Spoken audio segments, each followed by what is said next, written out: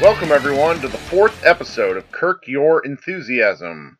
Now, it's if this should go up the Friday of Labor Day weekend, and to be honest, I was holding off on asking my current guest on coming on. I wanted to wait till we got closer to the season, but frankly, there's simply nothing going on right now. Basketball is dead unless you want to wake up and watch hoops on the other side of the planet, in which, if you're a Mavs fan, you're basically hoping for like 4 to 5 minutes of Boban. But that's about all that we really have going on is the FIBA Americas tournament. So I decided to call one of my oldest social media friends in Jason Gallagher, who currently works at TheRinger.com. Jason and I started working together at Mavs Outsider, I want to say like 6 years ago. And he had 400 followers and just did funny stuff.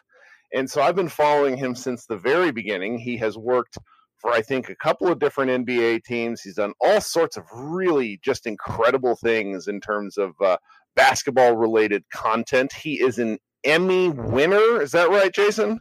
That's what they tell me. Oh, God, I loved watching that video.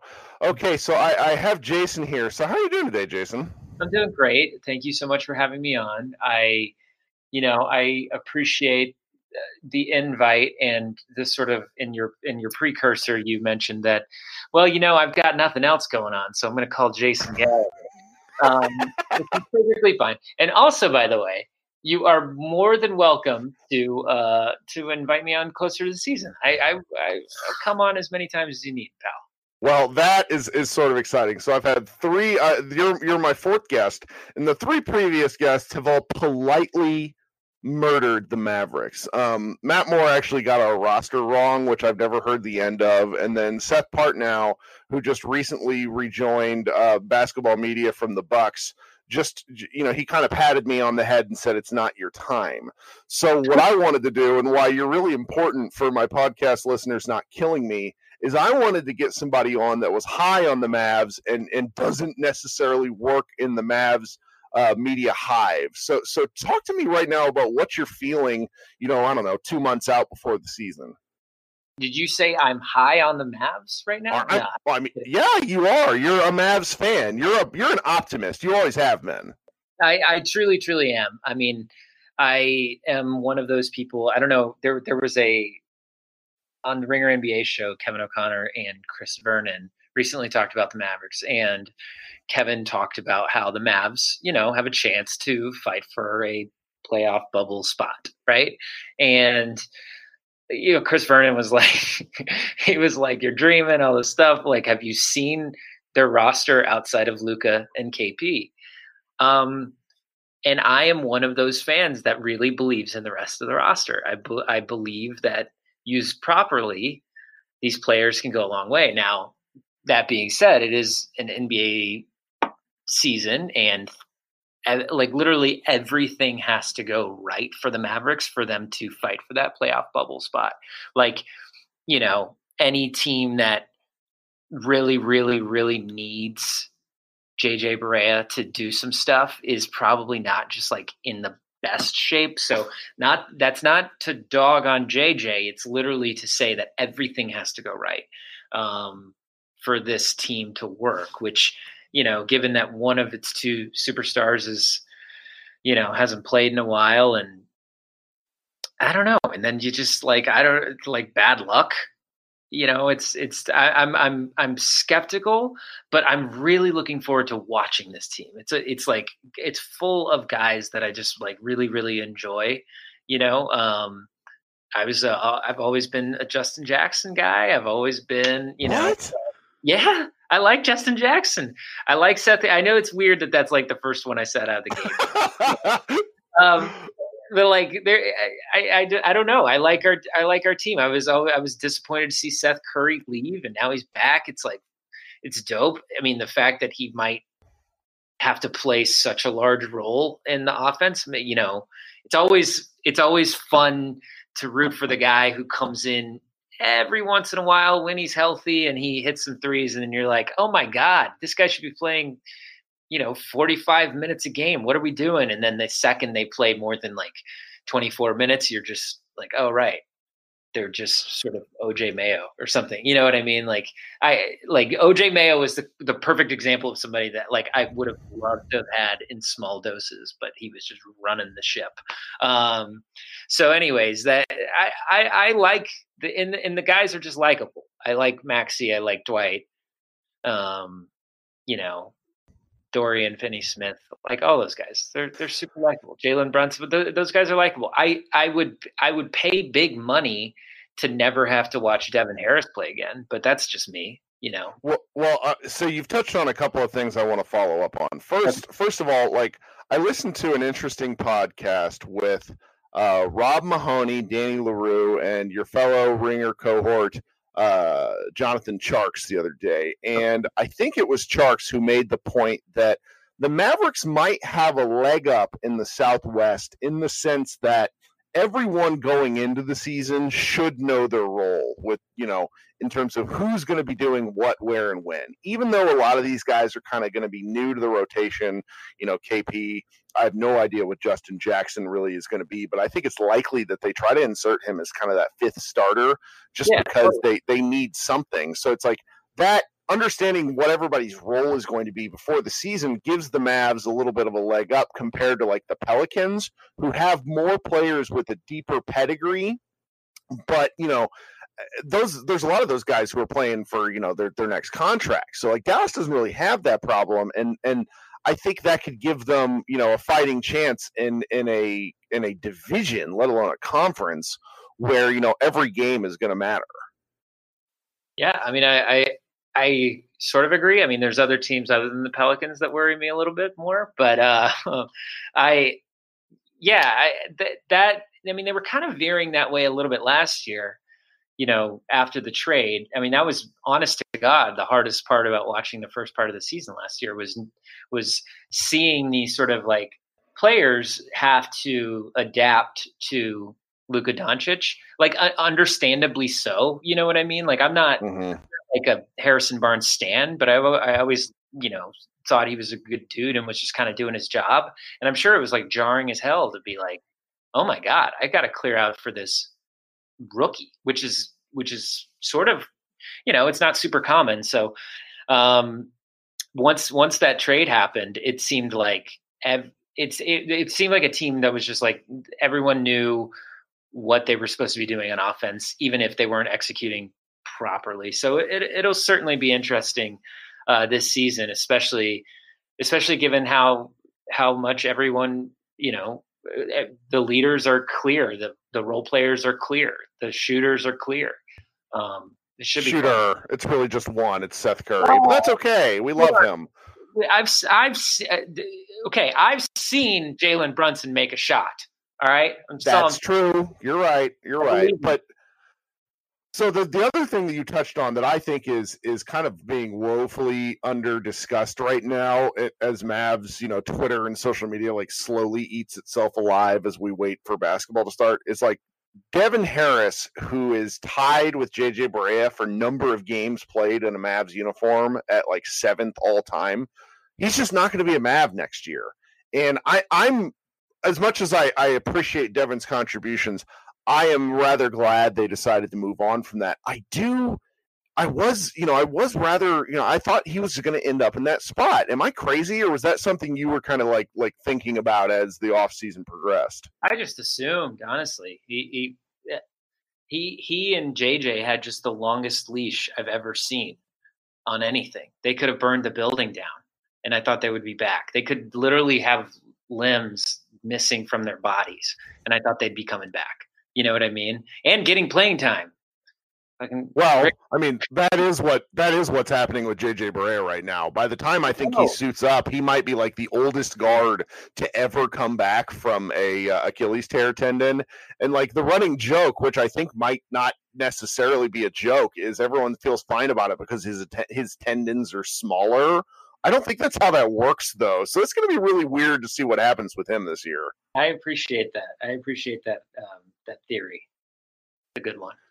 Well, okay, so there's really not enough for us to talk about in terms of other than theorizing. So one of the things I wanted to broach with you, is what in the world are we supposed to do with these workout videos, these workout pictures? Because, I've been on Twitter since 2009. Yeah. God, I say that. And the Mavericks have simply never had this sort of thing happen because, workout videos weren't a thing. Like, could you imagine a workout video with Dirk at age like 36? Like, what would we do with that? But now we're seeing, like Dragic, I'm sorry, not Dragic. We're seeing Porzingis, who looks like he's in Rocky IV, and Luka was in a video, just a pickup game today, where he looked physically outstanding, and I'm trying to reconcile like how good he looked with, that's not reality. Who cares? Like what am I even supposed to do with this? Well, I was literally talking about this with somebody earlier today, and it's one of those things that anytime other fans of other teams would freak out and be like, dude, have you seen Embiid? Like, he looks amazing, whatever. I would always be like, well, that's so stupid. And then it happened today with Luka, and I was like, oh my God. I was just like ready to like drive to Vegas and put money on like Luka winning MVP or something. Like it's so stupid. We really, really shouldn't do much with it. I mean, the defense is never existent. The players they're playing against, they're only half trying, there's not really much you can do with it other than the fact that Luka looks in good shape, and so does KP. And I appreciate the videos more than I appreciate the sort of workout photos, which are kind of another brand of funny, because I was talking about this with a coworker that you can really, using certain angles and certain liquids and things like that and oils, you can really make it look like you are just jacked out of your mind. Okay. The old MySpace angles photo trick. Yeah. Yes. I mean, I'm Kirk, you know this. I'm a producer, and there are, I'm just saying there are ways you can make yourself look huge. Now,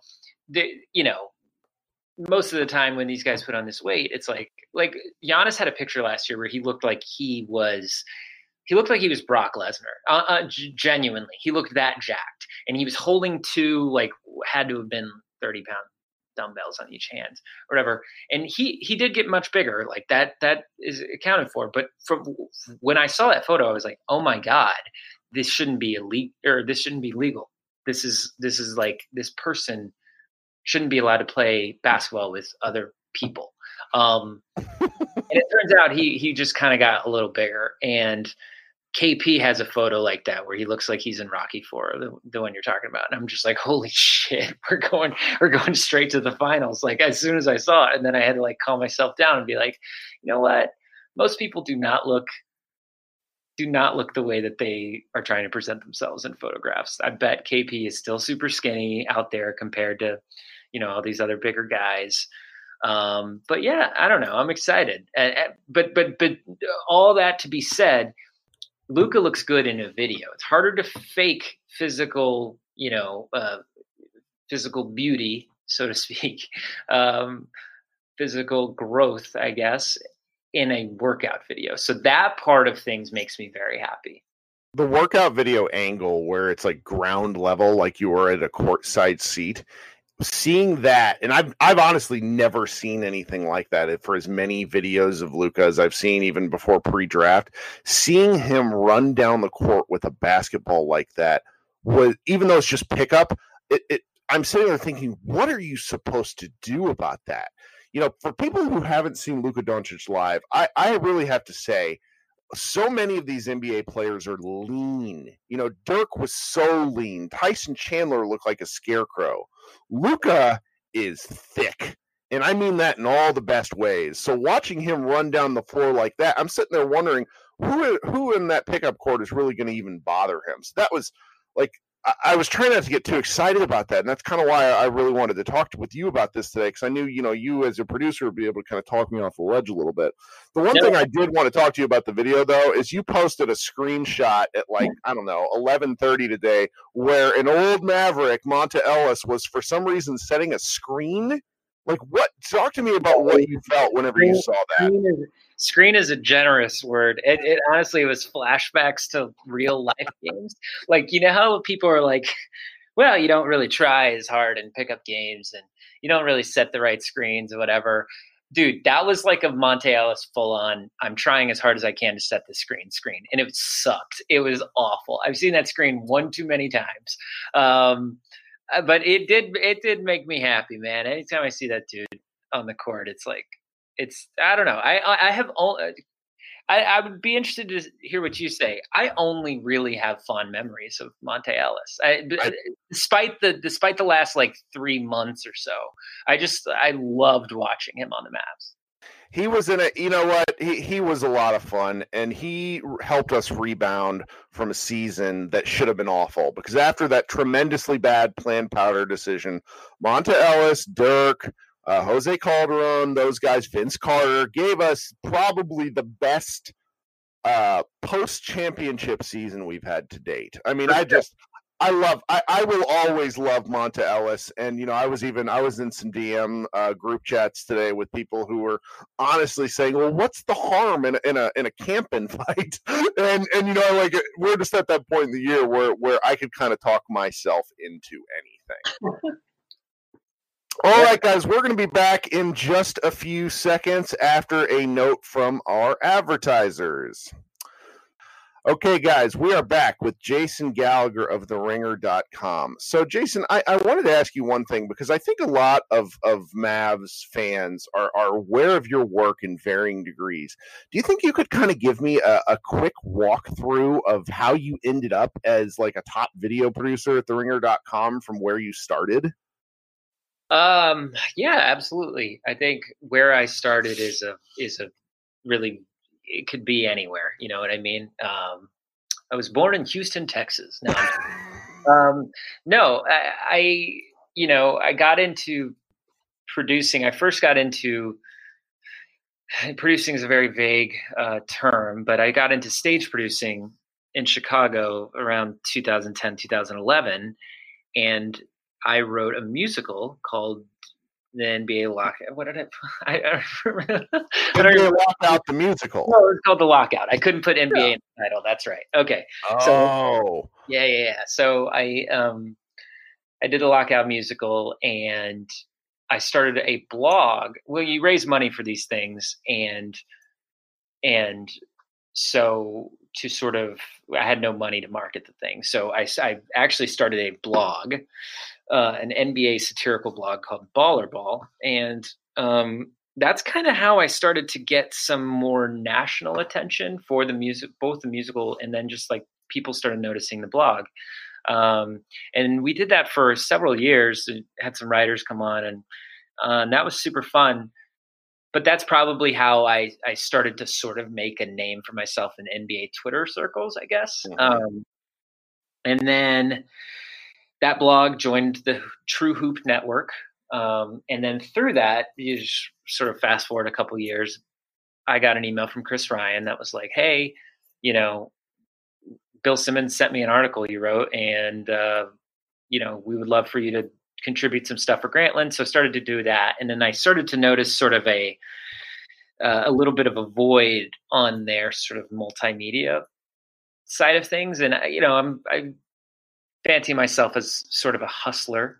And so I saw that void and was like, well, I vaguely know Photoshop. I'm going to sort of throw my name out there. I'm going to throw my name out there as somebody who could contribute there, and they really needed it. So as they started to lean on me heavily on that side of things, and I realized that they're, you know, through my past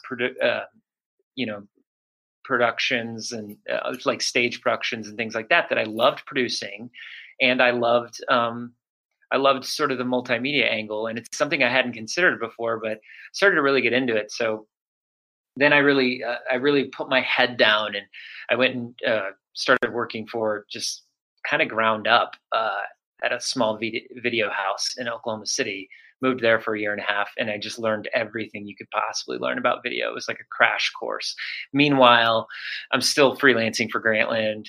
Grantland goes under, and then I get the call that's like, hey, do you want to join The Ringer full time?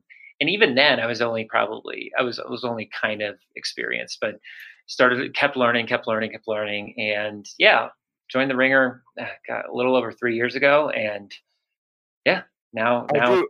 now we're I here. do remember that text message because I am a Ringer super fan. I'm probably slightly like to the point of edging on creepy. Yeah. We're going to talk about Hallelujah shortly, but my son actually asks to hear Hallelujah like unprompted.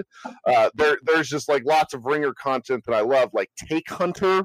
Yeah. Which followed Mindhunter season 1, which was the thing I knew you worked on. Like you guys have just done some truly interesting and like kind of fun stuff. And I know that like media, some segments of media are really segmented. Like I'm just not a YouTube guy, but I know people that spend so much time on there. And you guys, in terms of the sports media sphere, seem to have been fairly pioneering in terms of getting your stuff up there. I know you guys have well over 100,000 subscribers, and the stuff that the Ringer does. And I know that you played a big part in that. So that's really interesting, man. Yeah, there is some benefit to the fact that I don't have a ton of experience on the sort of like studio side of things. It's something that I love to think about and love to work with other people who have had that experience. But being a sort of a product of the internet has helped me kind of understand the language a little bit. I'm now one of the older video people here at the Ringer, so it's kind of funny to say that now. But but yeah, the stuff that we're doing on YouTube, I'm really excited about. I want us to continue to push forward and try to pioneer, at least from the perspective of a sports media website. Sure. There's lots to do there. Okay, so I have to ask you, because one of the defining non-basketball moments of the Mavericks season last year was the creation of a video on your site called Hallelujah, which became kind of the one of the like musical sensations of the year for like the NBA. So what was your role in that? And then could you also talk to us a little bit about the fact that you and Isaac Lee actually went to Dallas to perform the song during one of the games at halftime, or no, during a commercial break, whatever it was? Yeah. What was my role? Well, I wrote it. I'm a big fan of Luka. I'm a big fan of Luka Doncic, and so it was actually kind of funny. We had this. Isaac's a very talented musician, and I like writing music, and so he and I were sort of talking about doing a project where we would write NBA Christmas songs, and I started to I kind of got a jump on it early, and it was like October, and I was like, oh, I wonder what and I thought about the word Hallelujah in reference to Handel's Messiah, so like the Hallelujah, and that's originally how I started to write it, but then I was like, what fits really good is. It was one of those. I write parody songs often.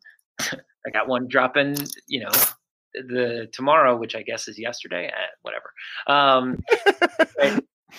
But I started to write the thing, and everything fit like easily. It was written in like less than 30 minutes, which is it's. Sometimes I really struggle with like fitting certain phrases and all this stuff, and it was just like perfect for Isaac's voice, honestly, and it was perfect for I've done songs on like Kyrie or whatever, and they just don't do as well, and we just hit the Luka Doncic wave just right at the right time, and so yeah, we Isaac recorded it, and it just did really well. I can't really predict the internet anymore, because honest to God, this sounds like crazy, but I just had literally no idea it would do as well as it did. But it really blew up, and then yeah, we got asked to go to Dallas to perform it, which is really funny. It was really, really funny because I just saw all the ways it could go wrong. And for a while there, it looked like it was going to go wrong. I don't know how much of the story you want, but when we went, I had Oh, to talk. I want it all. I want the whole thing. So we got asked to do it, and I remember Isaac Lee really not wanting to do it, and he was like, "I'm, nervous. I don't want to." He was like, "I don't want to be out there by myself. I'm nervous, yada yada." And I even tried to, because Jason Concepcion is a coworker of mine. He's really good at electric guitar, so I actually had proposed him going out and for real playing electric guitar. But Jason was busy that weekend. We had to really make a decision within 24 hours. So I told Isaac that I would go out there and fake play guitar in a wig if he would do it. And he was like, okay, I'm in. So we go. It was super fun. We get there, we feel really important. They give us these jerseys, whatever. And we have to go sound check.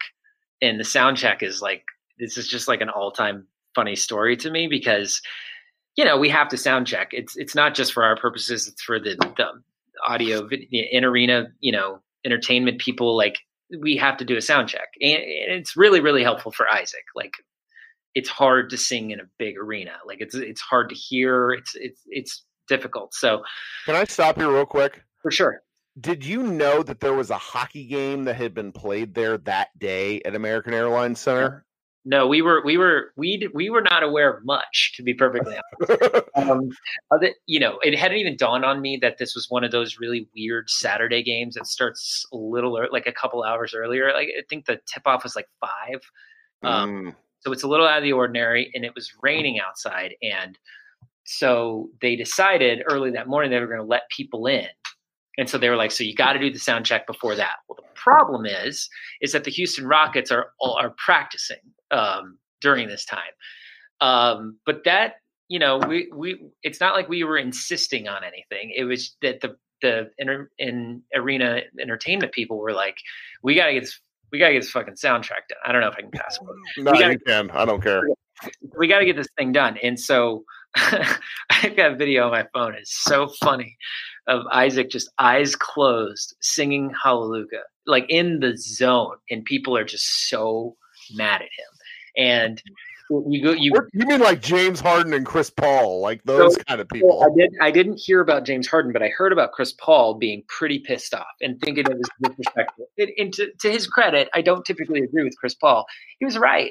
We were super disrespectful, but it wasn't really on us. And so, it's really loud. It's obnoxiously loud, and the Rockets players are just staring at us sing this.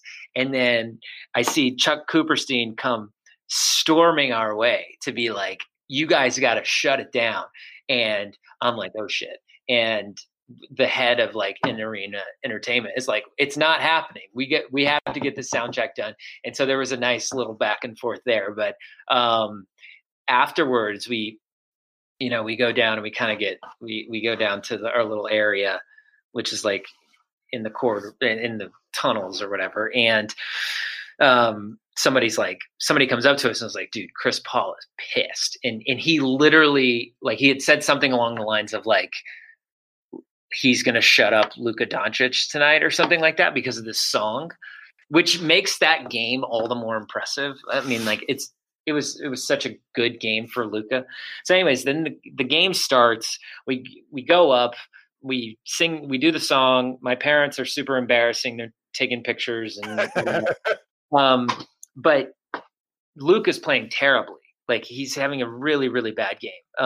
And I remember going down at halftime and, running into Tim Cato and then talking to him. And then Tim McMahon comes up to me in the most Tim McMahon way, was just looks at me and is just he's not playing very well. And I'm like, yeah. And he was like, you better hope that he does, because they're going to blame you. And it was but he was right. That's when it all dawned on me that oh my God, there's going to be Reddit threads that are Luka Doncic was 0 for whatever ever since the Hallelujah song. The Dallas Mavericks are, 1-12 since the Hallelujah song. I just saw it all, the worst case scenarios taking place.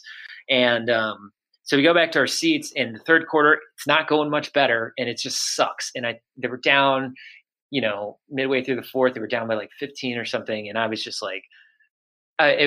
it's it sucked so bad. So when he turned it around and kind of went on that, I don't remember the exact number, but he went on an insane run to Wait, that was the same game where he went bananas to end the game? Yeah, to end the game and holy crap. And beat Houston. And it was crazy. I would have gone crazy either way, but partnered that with this sort of vested interest I had personally in him doing well. So I wouldn't personally be blamed for this. And I just lost my mind, hugging strangers, all this stuff. Like, thank God this dude pulled it out. And after the game, everyone's hot. Everyone's on high. Every Mavs person you see is just high vibing. You guys crushed it. The fans treated us like we were the Beatles. Like, it was great. We go down and we're supposed to meet Luka after the game.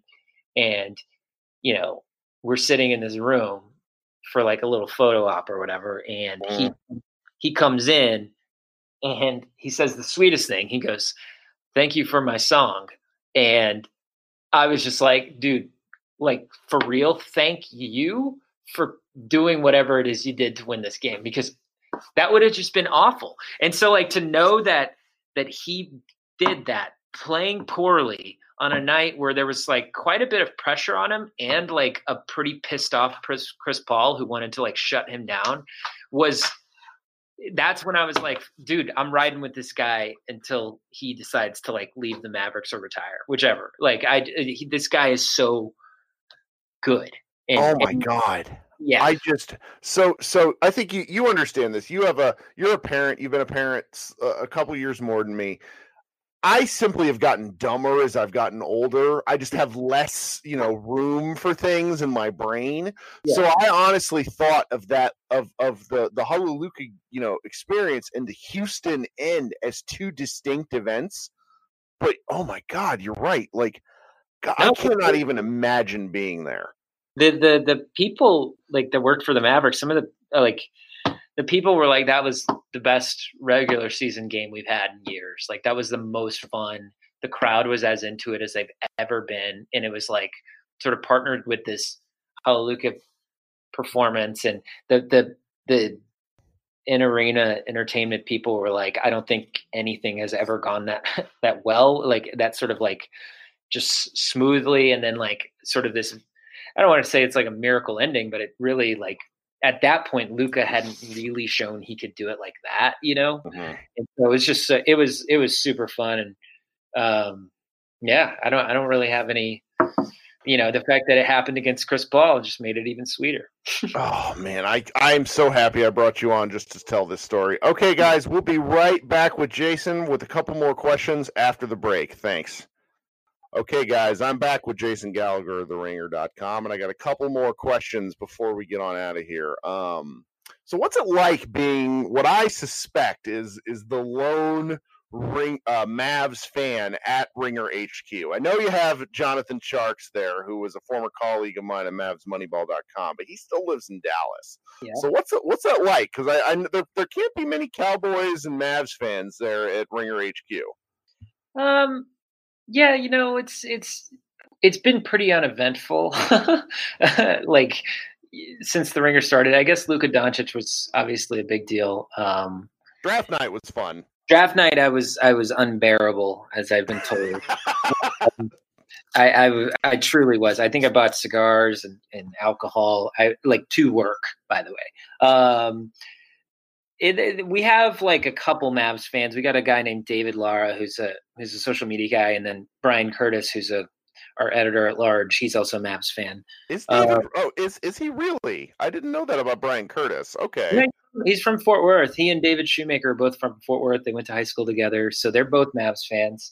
But yeah, but I feel like I am the lone Mavs fan, and anytime there's a reason. The thing about Bill that's like really fun is that he's never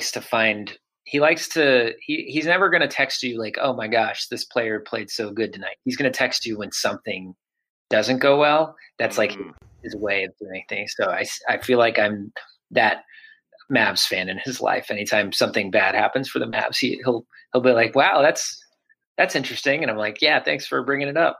Appreciate that. Yeah. Well, so you are a video producer on probably the internet's favorite social media show in NBA Desktop. So when do you guys start back up? Because I know that ends up being a lot of work. And is there anything else at the moment that you're able to talk about and excited to work on, and at least as far as basketball season is concerned? I don't, I didn't check to see what I can and can't talk about, but because Sorry. there is no, but there is some exciting stuff. That's no lie. If you like Bill and you like basketball, there could be some cool stuff coming. I don't know. And then the NBA Desktop will start back up at the start of the season. So we haven't actually landed on an exact date, but Jason and I are always texting about it. We've got a lot of really what we think to be very cool, fun ideas. I mean, I'm also excited that Ryan Russillo is with us for full time, and he's like, once he's here full time, we're really excited to do some stuff with him. This year's basketball season is going to be super fun. I'm really, really looking forward to it. NBA Desktop is now that we have an Emmy, it's like now we feel like maybe we can ask for, maybe we can see what kind of budget we can get. We've never really operated that way, so we're excited to get going on the season. Do you ever? Obviously, breaks are good, and between the things that you do, between the things that Jason does, who stopped answering my emails. Thanks, Jason. I know you're not listening. Do you ever regret not being able to do Desktop during the summer? Because some of the things that happen in the summer are probably some of the, and maybe it's the absence of basketball content, but it feels like today, like Kobe and Shaq, like going at it oddly and then coming to a detente. Like I feel like some of the best content happens when there's nothing going on, just because people are bored. Or am I kind of full of it there? No, you're definitely not full of it. I mean, the first year we did Desktop, we actually came back and did 2 or 3 like emergency episodes or whatever. Mm-hmm. Our desire to do that this time, I think, was doubled. The reason why we didn't do it is because Game of Thrones was also kind of happening at the same time. Sure. Really hard. So like personally, no. Because no, I do not have ever do I ever think, man, I wish I could do an NBA Desktop right now during our break, because the break was so needed. Sure. But Jason and I have like sort of joked about how like NBA Desktop is actually probably even more relevant in the off season. Weirdly, we try to, we don't stop down after the finals. We go through summer league typically when. Right. We don't want to miss the draft. We don't want to miss free agency or any of that stuff. So we try to go through summer league, and that typically is when things die down. But Jason sent me a screenshot of he Instagram a screenshot that literally made me cry, and I was just like, we would totally cover this on Desktop, and it was really gross and it was really disgusting, and I'm not really gonna. Well, I kind of tell. There's a picture. It was like an ad for the Sixers. Did you see this? I'm trying to remember. It was an ad for the Sixers. And all the white, and it's like, what is happening with this? So my gosh, all the white surrounding them. That would have been a solid 2 minutes on Desktop. Like, there's no doubt in my mind that Jason would have like gone in and be like, why? And so sometimes I think like, oh, we definitely have done this on Desktop, but no, the break is much needed. And now that Game of Thrones is sort of past us for now, I think Jason too, like we're both going to be pretty happy to just sort of focus on Desktop for a little bit. Okay. Well, I just can't thank you enough for hopping on last minute. Of course. I was underprepared. I was so excited to start this podcast. I did 3 of them in a row, and then I was just like, man, this is really a lot of work. And then I didn't message anyone to be my guest for like 5 days. So, I very much hope you'll want to come back on and talk Mavs during the season. There's right now there's just kind of a dearth of actual Mavs stuff to talk about other than hypothesizing. But I think we get into preseason, which, is really, I mean, it's like 50 something days till the season. So preseason we're talking, and reporting for training camp, we're talking 3 weeks max. So, we're going to have stuff to talk about soon.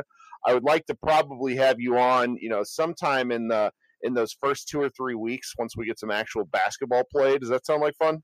Yeah, I'm into it. Okay. Well, I again, you taking time out of your evening. I know I appreciate that so much. So I hope you come on, Kirk Your Enthusiasm again soon. Guys, if you have an opportunity, go to, iTunes, search Mavs Moneyball Pod, and, give us 5 stars, or, give me 0 stars. Tell me why I stink. Let me know what's happening out here. And I hope you guys enjoy your Labor Day weekend. Once again, Jason Gallagher, thank you so much for coming on. Thanks, Kirk.